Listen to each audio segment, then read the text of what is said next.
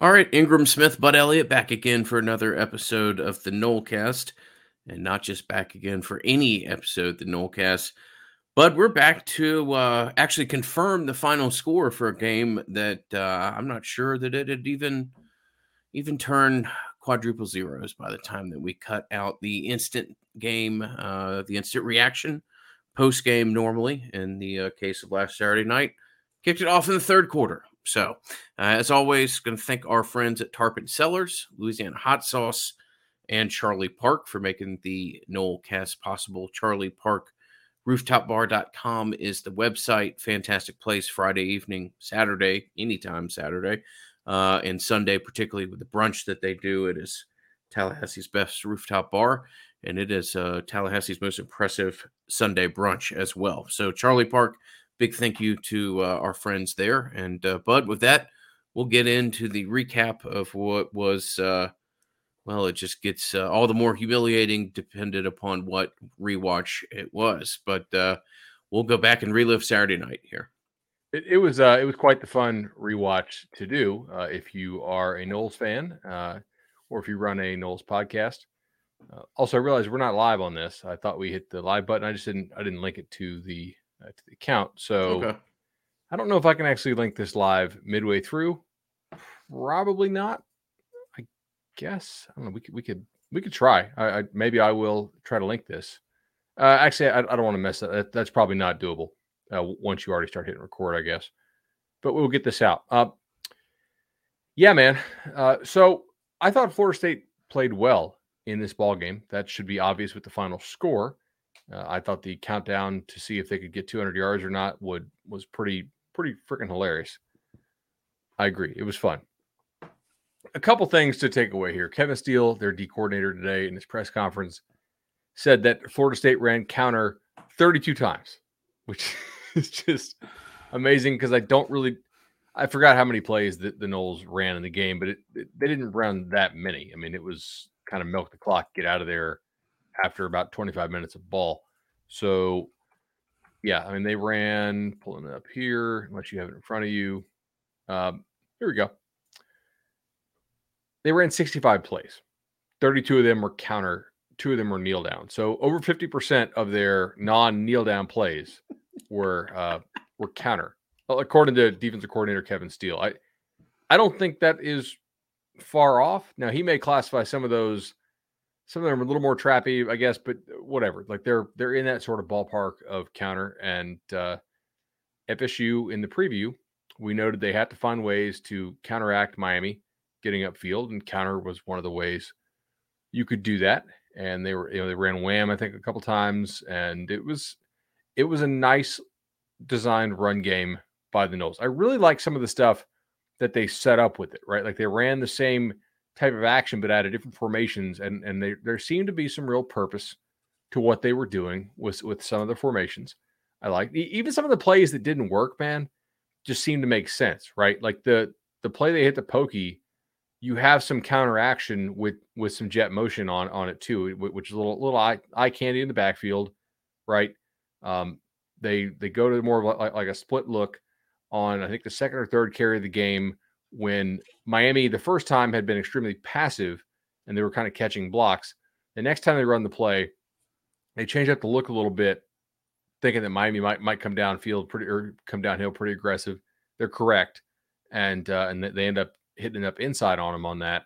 And then the touchdown to Pokey, obviously, I think they were counting on Miami jumping it pretty hard, and the backers definitely did. And like I think Jordan had other guys open on that play as well, if you had wanted to. So pretty impressed all around, man.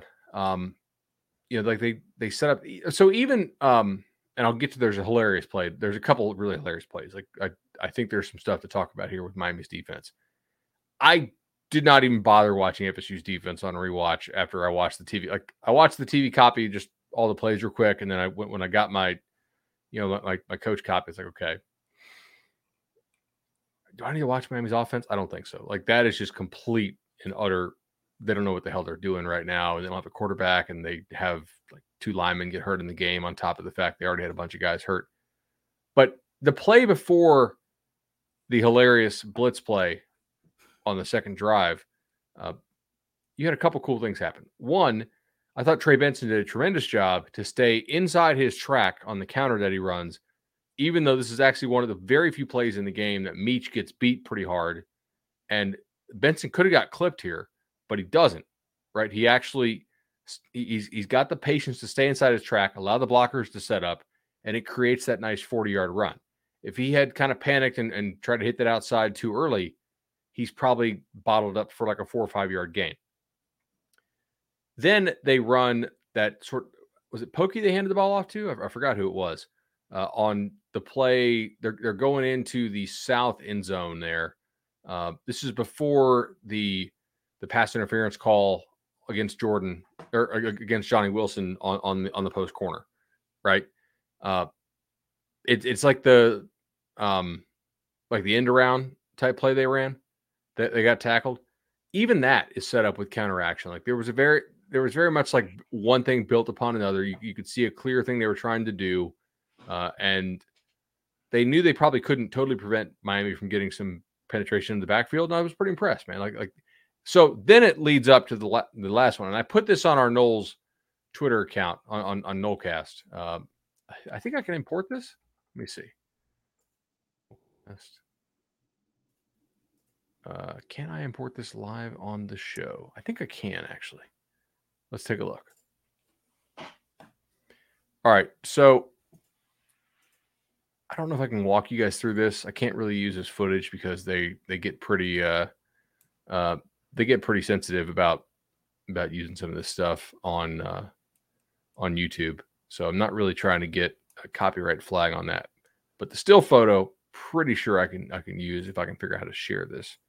Present, share screen, Chrome tab.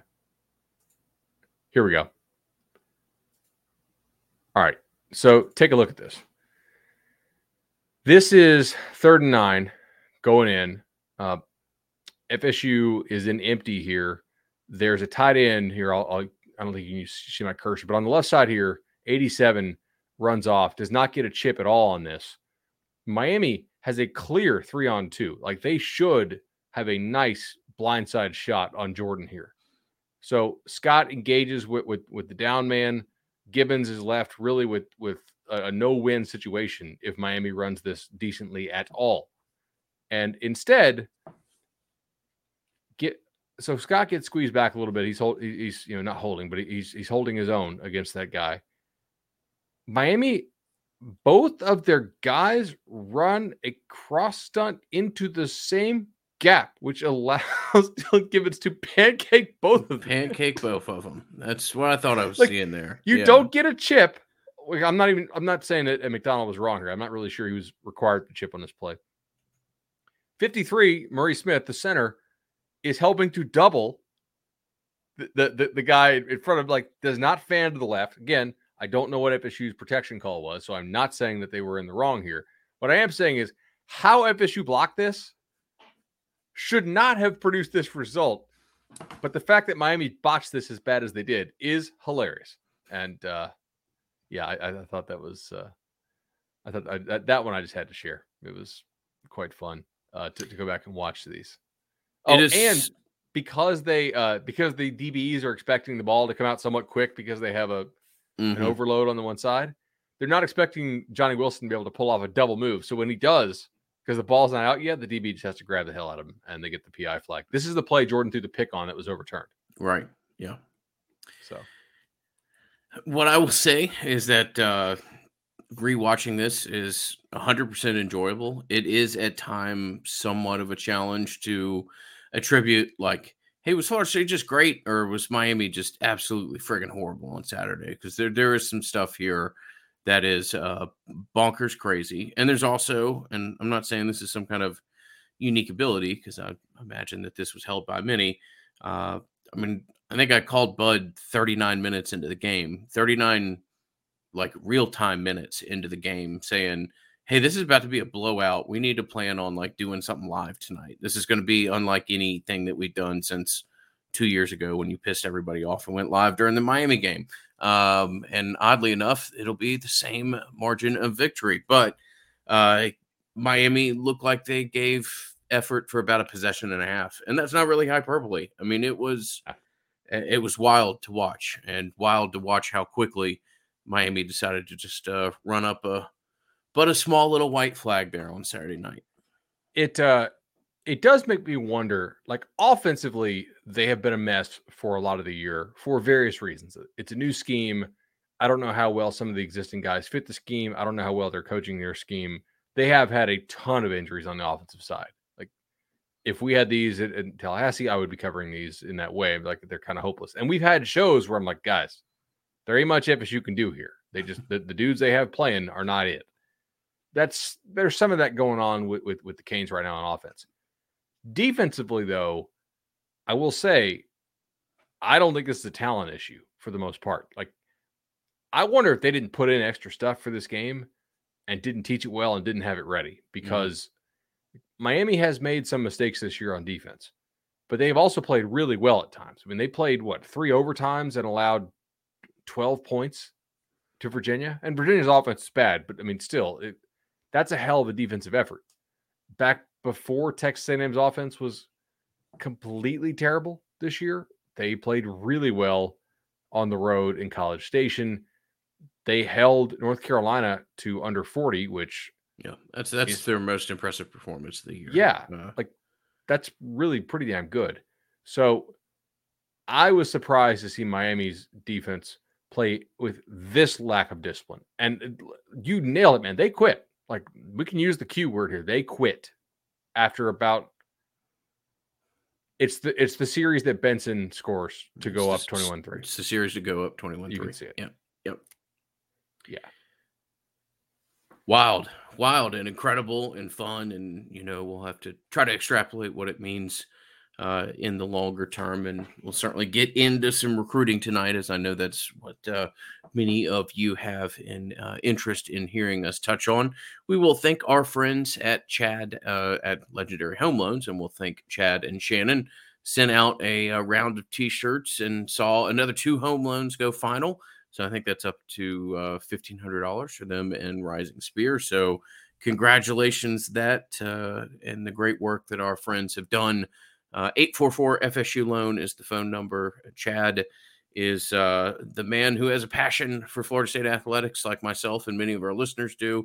And Shannon is the guy who you want to take you through that entire process. So big thanks to them. And with that, we'll turn our attention back to the massacre that was Saturday night.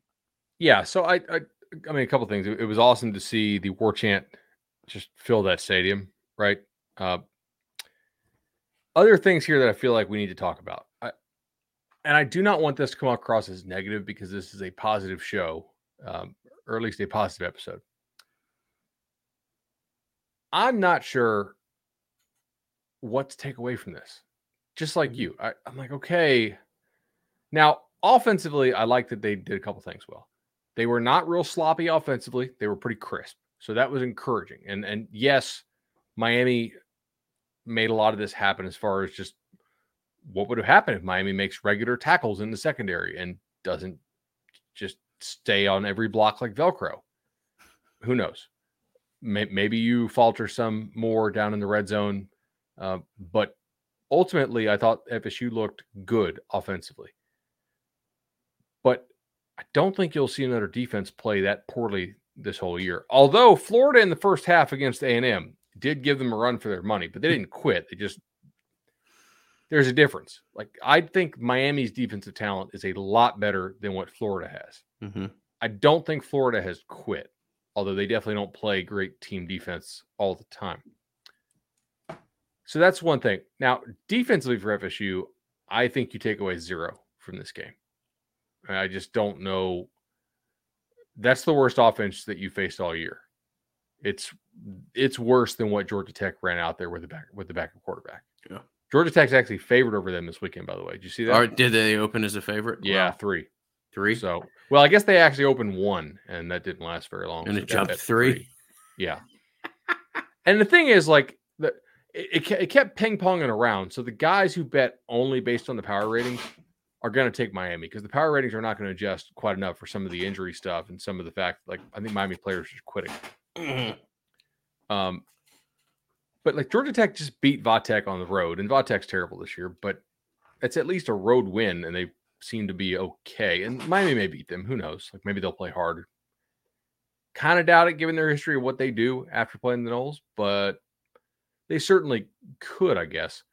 I'm just like you had a nice pick, right? Playing zone, which was encouraging to see. I also don't know what Garcia is really looking. He doesn't seem to know what he's doing. They don't have him coached up and comfortable right now. It's weird that like he seems to be better coming on in relief than he does just starting games. Mm-hmm. So that's it's kind of curious. Jakari Brown is not somebody who's ready to play college football at this level just yet, and he may end up being okay. He played pretty damn good in high school. It's just reading defenses, getting rid of the ball. Like you can tell they kind of use him as more of like a glorified Wildcat package at this point, which is still better than what they do when Garcia is in there. Offensive line wise, they just are really limited right now with who they have in there. I don't think they wanted to play that freshman, but when Rivers went down, you kind of had to. So I mean, man, I don't think it's crazy to say at all that FSU's maybe not their scout team, but like FSU's second string offense probably gives you better looks in practice than what Miami's doing right now. You know? Yeah, I don't think you can say it strong enough. I mean, it's one of the worst offenses that I've seen Florida State face, and I don't want to disrespect the effort. Like that's the thing is like we're not knocking the effort. You went and took care of business. You could have been even like bigger if you wanted to. Yeah, I see what you're saying. No, I mean, I think we'll all enjoy the result, and we'll all enjoy watching it and seeing it play out. No, I don't think you're knocking Florida State's effort.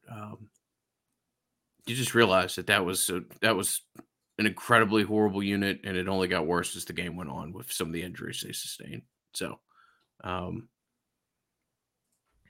yeah, I'm interested to see what this does to Miami on the recruiting trail.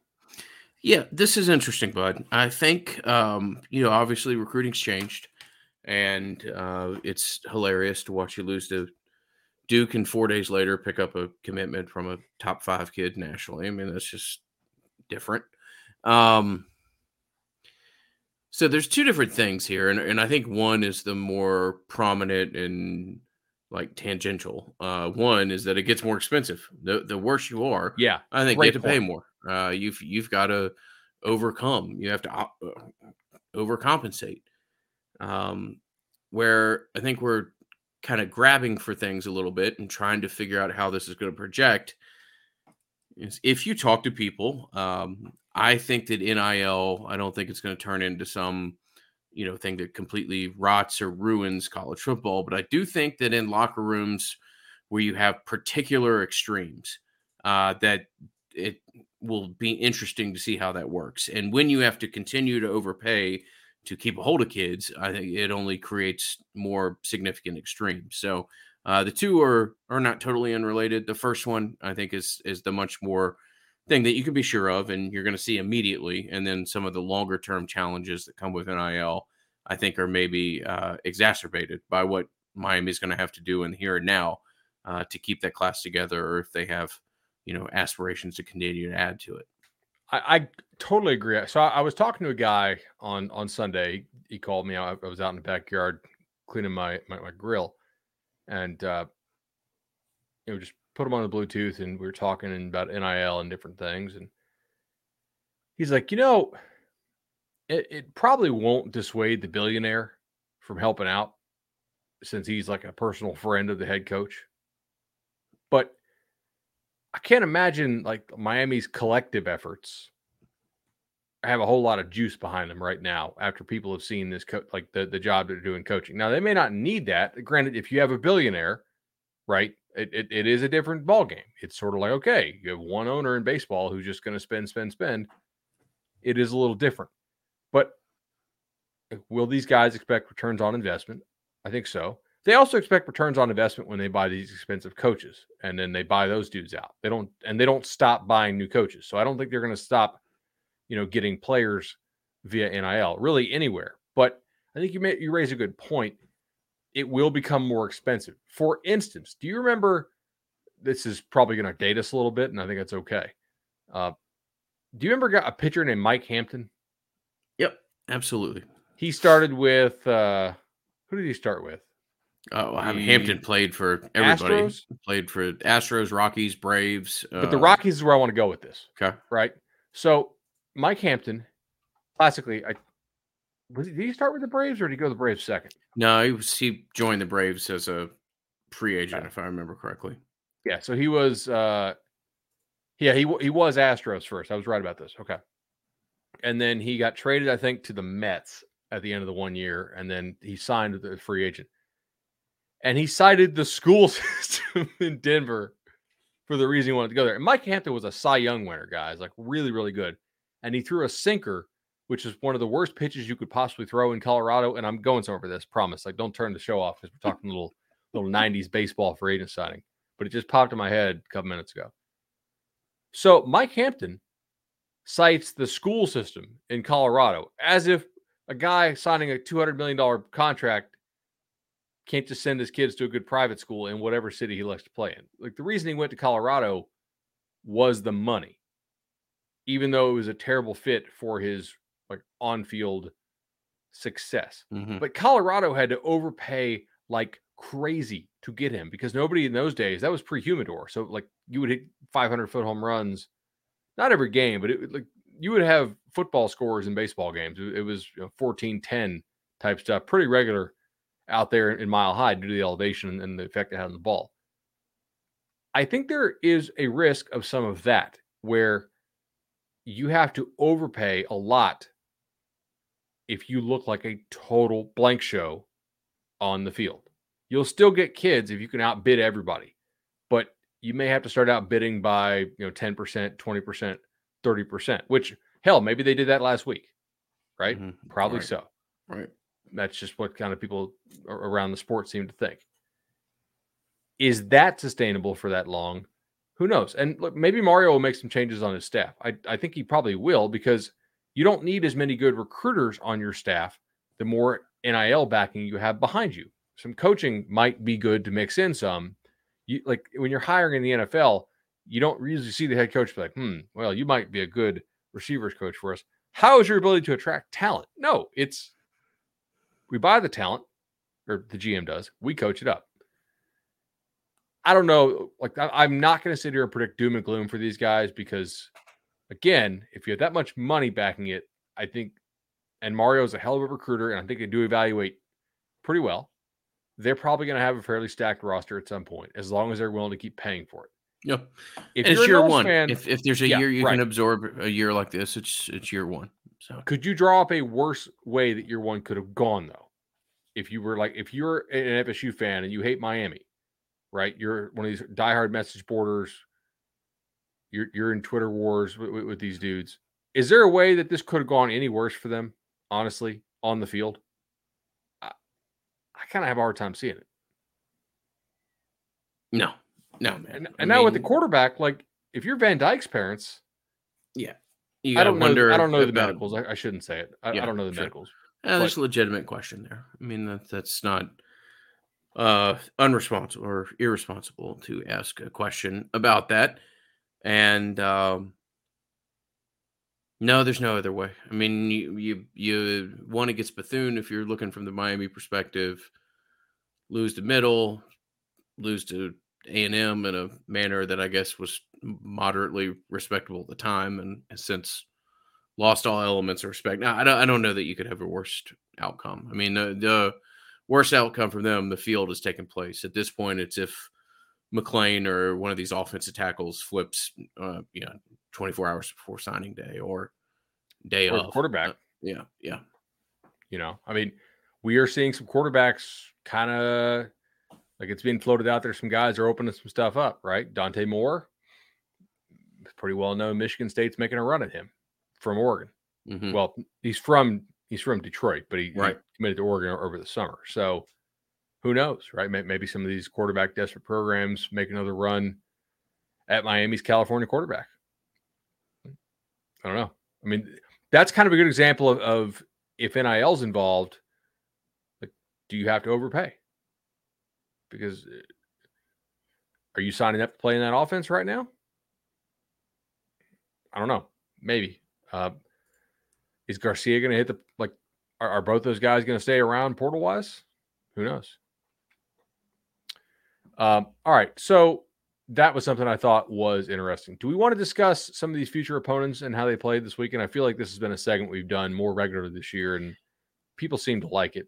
It's only 3 games now. We do. I was going to say we have narrowed the window of that of which we'll talk about. Absolutely.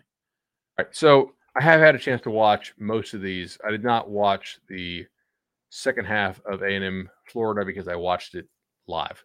So, all right, Cuse lost 19-9 to Pitt this weekend. FSU goes to Cuse on Saturday. They'll play a night game. That's not an easy place to play. Weird things do seem to happen in the Dome. You can ask Clemson, even when they were winning national titles, what kind of house of horrors that for some reason is. But we don't know if Garrett Schrader will play, the quarterback. The backup, Carlos Del Rio Wilson, was pretty bad. He was 8 of 23 for 120 yards. Mm-hmm. And he took 6 sacks. Syracuse also doesn't have Garrett Wilson, who is their top corner, one of the best corners in the ACC. He's done. And if you pull up some of these PFF grades for these guys, which I've been doing this almost every week for Syracuse, and I'm telling you guys, and I've said this on Cover 3 for a while, and I said on the Knowles 24/7 message board, I do think clearly I was wrong to bet Syracuse under 5.5 wins because they started out 6-0, right? Like that's a pretty clear indication that I was wrong. For those of y'all who think I don't say that I'm wrong, there you go. However, here's the but. I think the logic that I was using to do so is now starting to show. Like I thought Syracuse had major cracks depth-wise. I'm looking at my notes from preseason on both lines of scrimmage, and they needed to stay very healthy all year. I'm not sure that they're super healthy up front on the offensive line. Okay. One of their tackles, one of their offensive linemen had a PFF grade of 40. They had a guy with a 47 as well. Now, Pitt's defensive front is awesome. It's probably the second best defensive front in the league. That's tough to block. But FSU's is looking pretty good right now. So FSU has a chance to give Q some problems with its D-line. On the other side, man, Pitt's offense is kind of a disaster. And I'm just not sure that Cuse's defense isn't facing some attrition problems right now. So their PFF grades actually aren't that bad here, and they held Cuse to 4.7 yards per play. But I mean, Cuse ran the ball 48 times for 160, or excuse me, Pitt ran the ball 48 times for 161 yards, which is kind of nuts, right? Like, please throw the ball a little bit, Pitt. It's crazy to me that Narduzzi would prefer to lose games playing the quote unquote right way as opposed to just winning games by the more efficient route, which is throwing the football. Anyway, Slobus was 16 of 23 for 178, which is much better than 120. Their backup, Abaconda, the stud running back, didn't play for Pitt this game. No reason was given. Hammond, their backup, went 28 for 124, which is not great. It's fine. I just think Cuse, with their D-line, does have some depth problems. And if I'm the Knowles, I tempo this thing. I think you want to get into that Cuse depth if you can and play fast and play a lot of snaps and see what happens. See if you can exploit those backups.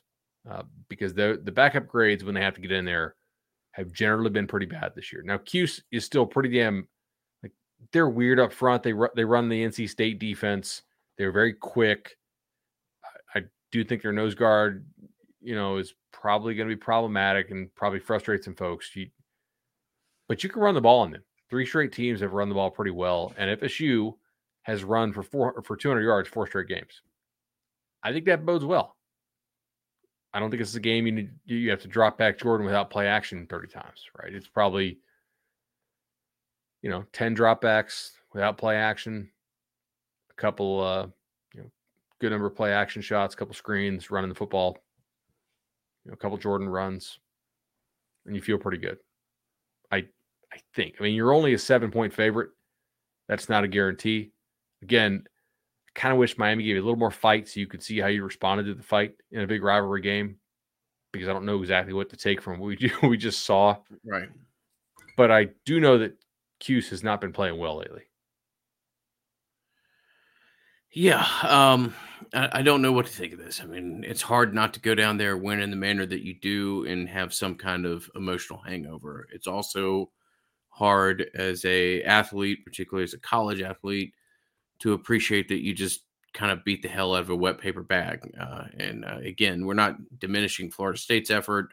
I'm not trying to take away from that, but I don't think anybody else is just going to completely cave to you for the rest of the year in the manner that Miami did. And sometimes you can think that, okay, that's the level, that's what it's going to take to be successful moving forward, blah, blah, blah. It will be fascinating to see how they respond to 8:00 at night this Saturday. Yep.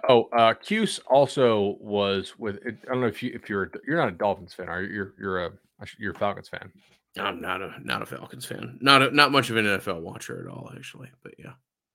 So Rodney Gatson was a dude who was very good for the Dolphins. His son is Cuse's best remaining healthy receiver, or I should say was, because he did not play in this game, or at least he went out before he made a catch. I didn't see him play it. So there is some chance that Cuse is without both of their top receivers in this game. And I don't know what's going on there, but that's so Sean Tucker, by the way, only had 10 rushes and 2 catches. He's their best player on the team. 2 games in a row of a very light workload for him. So something's going on there. I think he got hurt against the FCS team. I had a guy, DFS Daily Fantasy. Yep. Basically, I had a guy tell me that the DFS dudes think he was actually hurt at the end of the FCS game, and they're annoyed that Babers was still running him late in that game, and they don't think he looked the same against Clemson. Yeah, that makes sense. I mean, I didn't watch the FCS game, so I don't know if that's true. But this is only a joke I'll make after beating Miami as badly as they did, but or not a joke, but just derail the whole podcast. If you're watching on video, you might have some concept of what I'm talking about. But do you remember way back in the day, they're interviewing Dabo Swinney? It's like a signing day or something like that. And they're interviewing him. And this is way back before Clemson pumped, hundreds of $1 million in the facility. And they've got like a stuffed tiger sitting over his shoulder or whatever. And halfway in the middle of the interview, Dabo just keeps turning around like to look and see if the tiger's real or whatever. All right. So there was something appearing in my screen that made it look like there was an object over my shoulder. And I kept looking back, trying to figure out what it was. And it was just this microphone stand in front of it. So I just had the last 5 minutes, I kept looking over my shoulder, trying to figure out what piece of furniture was in the room that was showing up on the screen, but wasn't when I was looking over my shoulder. So I had my own Dabo Swinney moment there. Forgive me, bud. And our podcast listeners. of the year, folks. Yes, absolutely. We do it better than anybody does when Ingram gets distracted by furniture over his shoulder. Yeah. So I don't. Apparently, Gatson played in this game, and people are talking about him getting overthrown. So maybe I just didn't notice him catching the. Well, obviously, of course, I didn't. He played 53 snaps. So Pitt held him to nothing. I guess that's kind of amazing. Yeah. Okay. I didn't realize that was him. Yeah. Not a good game. 5 targets, no catches. Okay. Wow. So, that's problematic, obviously, but they do still run a good offense. I think if they have some of their guys, that there's a reason that they stole Virginia's staff, and Virginia's offense has gone totally to hell. And Cuse, if healthy, could be dangerous. If they don't have their guys, I don't think Cuse has the depth to hang with you, personally. And if you go up there and you handle your business, as Sonone said in that column this week, I think there's a pretty good chance you come out with a dub, and you get home with a chance, to get to 9-3. So there's one. Another game I watched quite intently because I do have a nice future out on Troy. And if Troy lost this game to Louisiana, I was going to be pretty ticked, to be honest. And they got down 17-0 with 14 minutes left in the ball game and came back to win 23-17. Here's the deal. They can run the ball some on you. They really only have one guy they throw the football to, Michael Jefferson. He's like a dude. We've played him on Prize Picks this year. Mm-hmm. Troy let him catch a couple balls in the first couple minutes of the game, and then they largely shut him down. They did run the ball some on Troy, but the quarterback, Woolridge, who I think is actually the better quarterback, and I can't believe I'm such a loser. I have opinions on which quarterback is better for Louisiana. But when you're betting these Thursday night games, you kind of got to know about this stuff. I think he's the better of the two, and he went 13 of 29 for 112. 13 of 29 for 112. Now, I will say, Troy has a better defense than FSU does this year. It's a kind of a rare thing, but like, okay, well, no, I probably shouldn't say that. Back that up. They're similar quality defenses. They arrive in different ways. I don't know that Troy would be able to do this if they had to play like week in, week out against the ACC schedule, because I think the depth and the attrition would get them.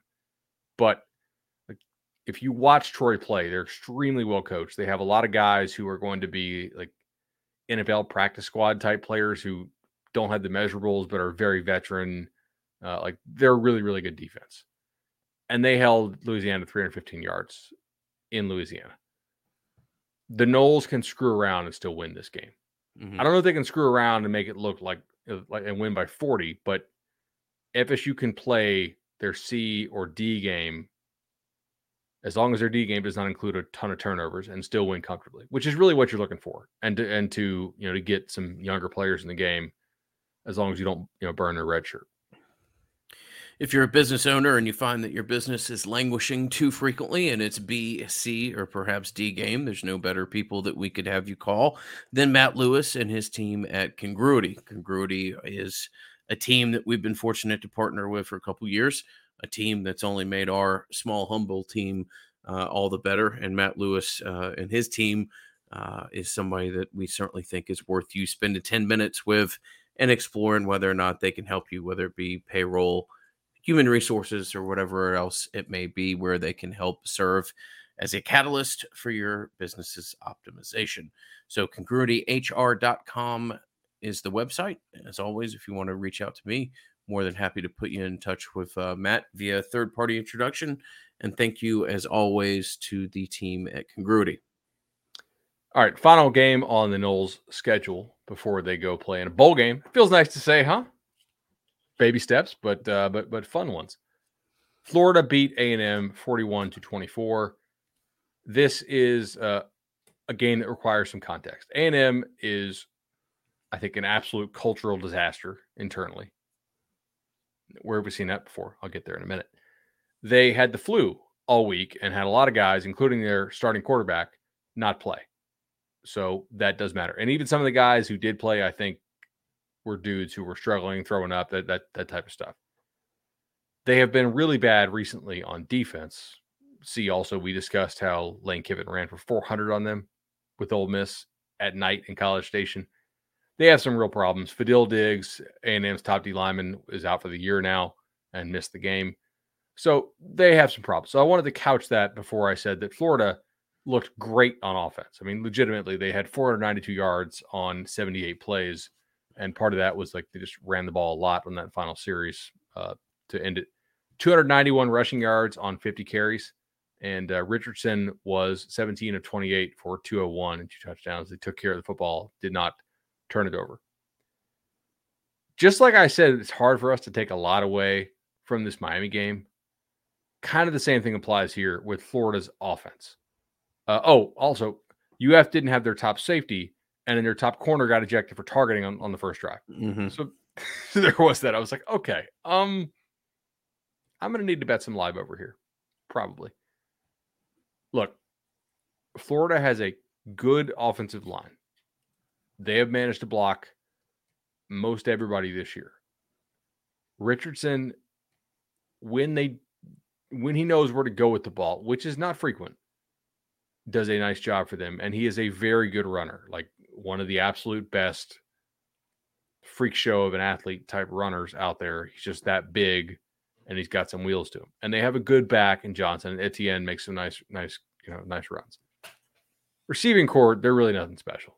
Like, you will have played a good number of teams that have better receivers than them. So there is that.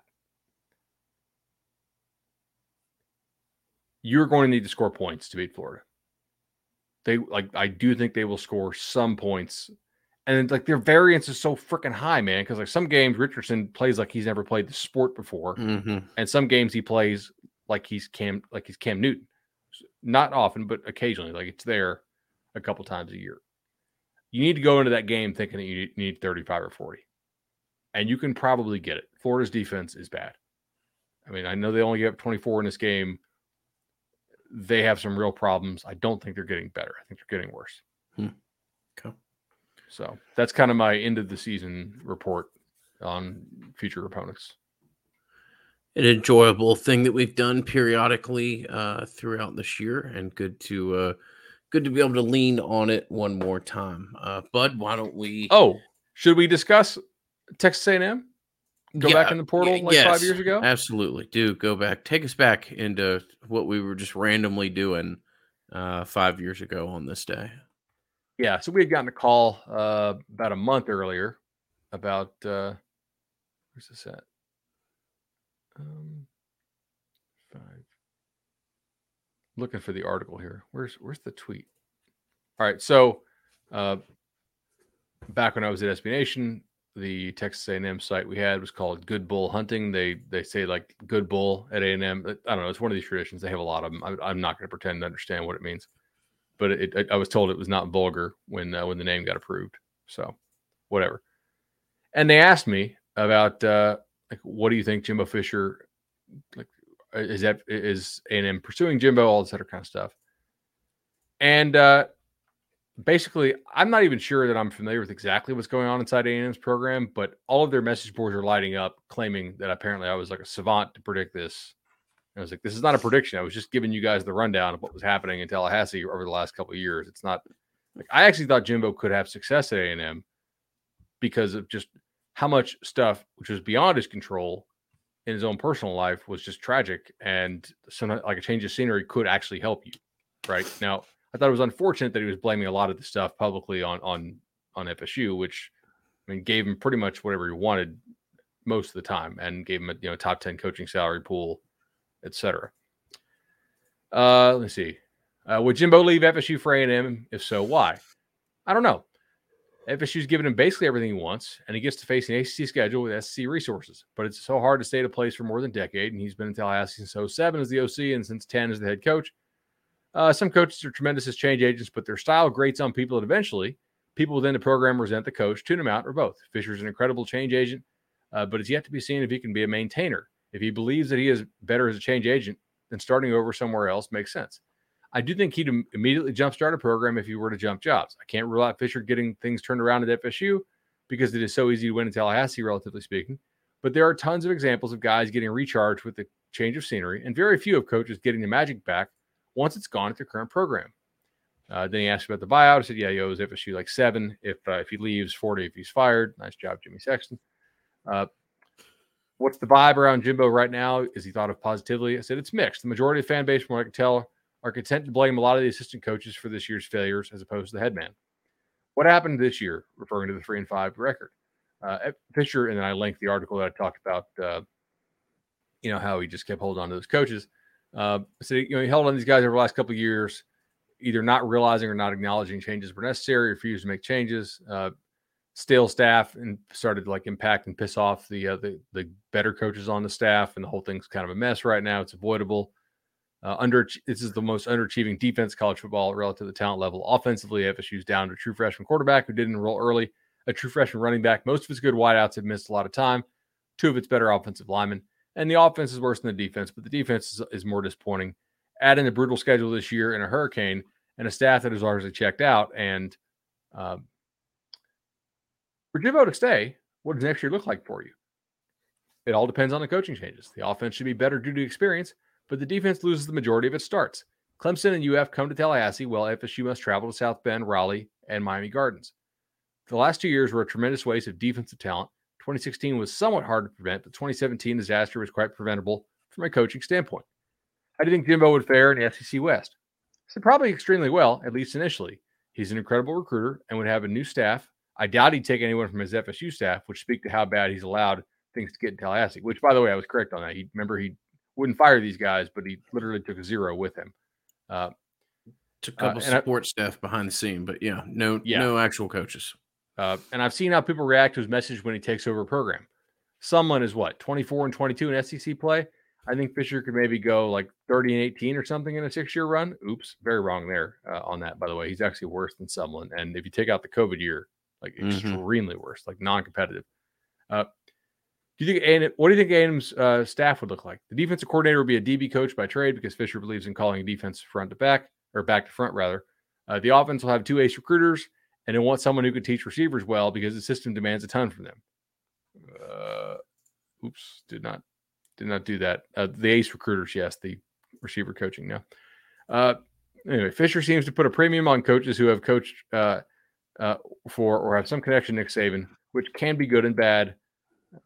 Anyway, and then I correctly predicted they would target Willie Taggart. So, look,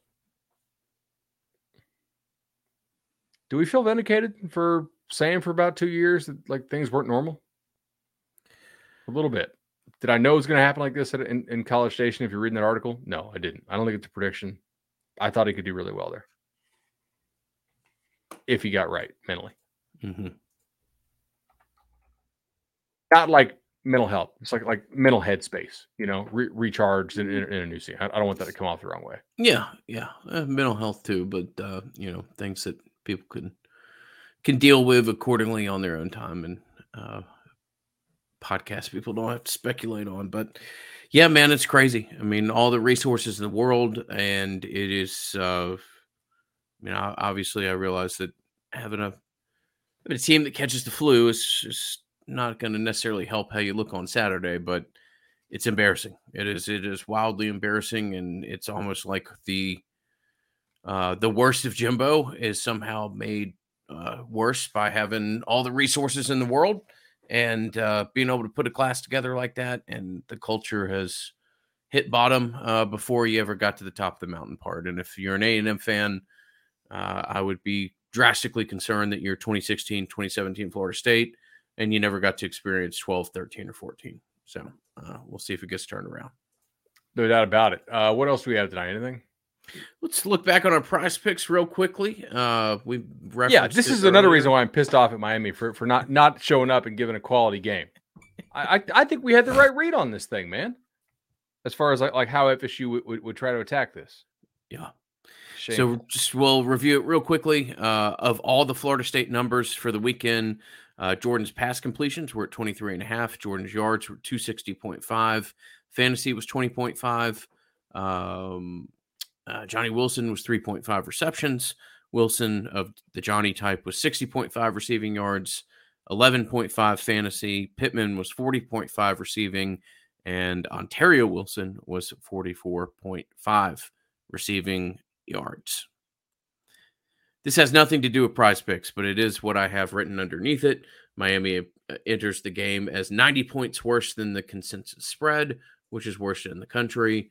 And the spread, what was it, 8 when it finally kicked off, 7.5 or whatever? And, no, it got bet down to 6.5. 6.5 because Van Dyke was ruled in. So 6.5 minus 42. So you just slapped on another negative 36.5 onto that number or whatever. So Miami's now 122 points worse than the spread throughout the course of the season. 16 points worse than the spread per game this year. I will say, I have done extremely well betting Miami games this year. Like, I think my record of predicting like the game within the spread on the Knolls is really good this year, right? We had FSU against LSU. We had Wake. We had FSU over Louisville, even though we were pretty damn lucky in that one to get that with Rodemaker. We took NC State and lost, right? Because of FSU covered that. I took Clemson, and then did we take Georgia Tech or we take FSU? As far as against the spread, that one I forgot. And then obviously we had FSU covering this, although be it small. So hard to take a real victory lap on that one when we thought it'd be closer than that. Although show me somebody who predicted a 42-point blowout, and I'd be a little surprised. I'd like to meet him. Miami, though, Miami's been really predictable in some ways this year. Bet against them at home when it's not a big game, because Vegas does not account for the fact that they have no home field advantage. It's not a real home field. They don't have good fans. They don't really seem to give a damn at all. They play in front of 10,000 people. Some of the people there are probably just thinking like they got the wrong day for the Dolphins game. There's no home field advantage. They ride in a bus for an hour to get to their stadium. On the road, kind of seems like they're okay, somewhat. Yeah, man, I'm shameful. Brad Power said that this is historically bad against the spread season. So he's a pro bettor out there in Vegas. Brad, if you're watching, on the off chance you're watching this, yes, I actually I got lunch with Brad when I was out there this summer. We were entering the Golden Nugget contest together, and I actually pulled ahead of Brad. I am now number one in the nation in the Golden Nugget contest, dude. I cannot believe, I'm Maggie's already spending the money, which is not what we need to do, right? Babe, this is college and NFL, so we're gonna have to be doing this like in January too. Almost certainly will not win against a pretty shark infested pool, but yeah, I looked at the card this weekend. I was like, dude, 7-0. Well done, sir. This is exciting. So, yeah, Miami, man, against the spread. Not let's say not the best efforts. Not the best. No. We did like Jordan's pass completions, to pull back to the Prize Picks numbers real quick. Under 23.5. That was the easiest number on the board. Jordan's fantasy score, if you won't play the over there, it hit, I'm sure, just based off what we all witnessed.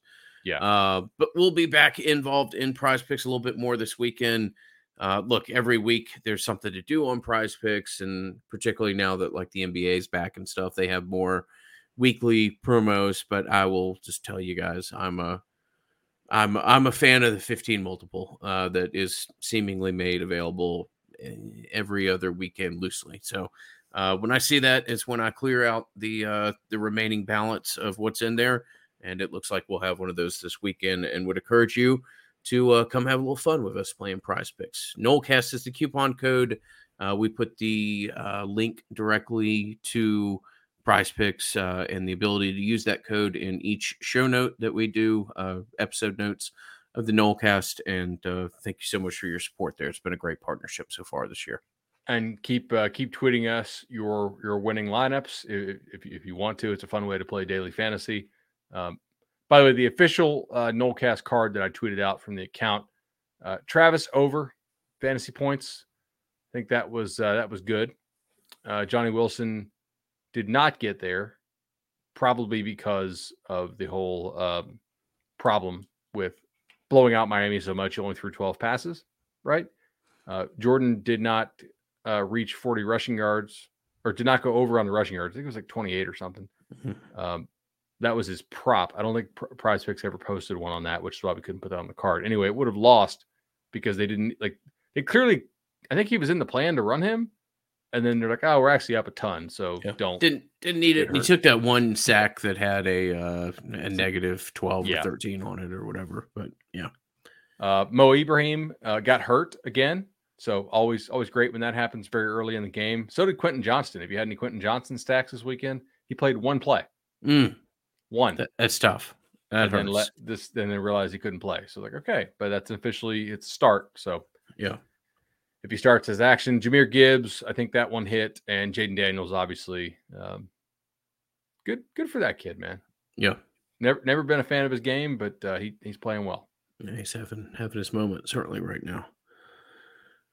All right, y'all. That was a Saturday evening look back on one fun game for all of us collectively as a Florida State fan base. So we'll be back in a couple days with the preview for the Syracuse game that we've talked about here some tonight. But as always, thank you to our sponsors, thank you to our Patreons for the support that they've given us during this podcast, and we'll be back with you later on this week as we look here and preview the final 3 games of Florida State's regular season.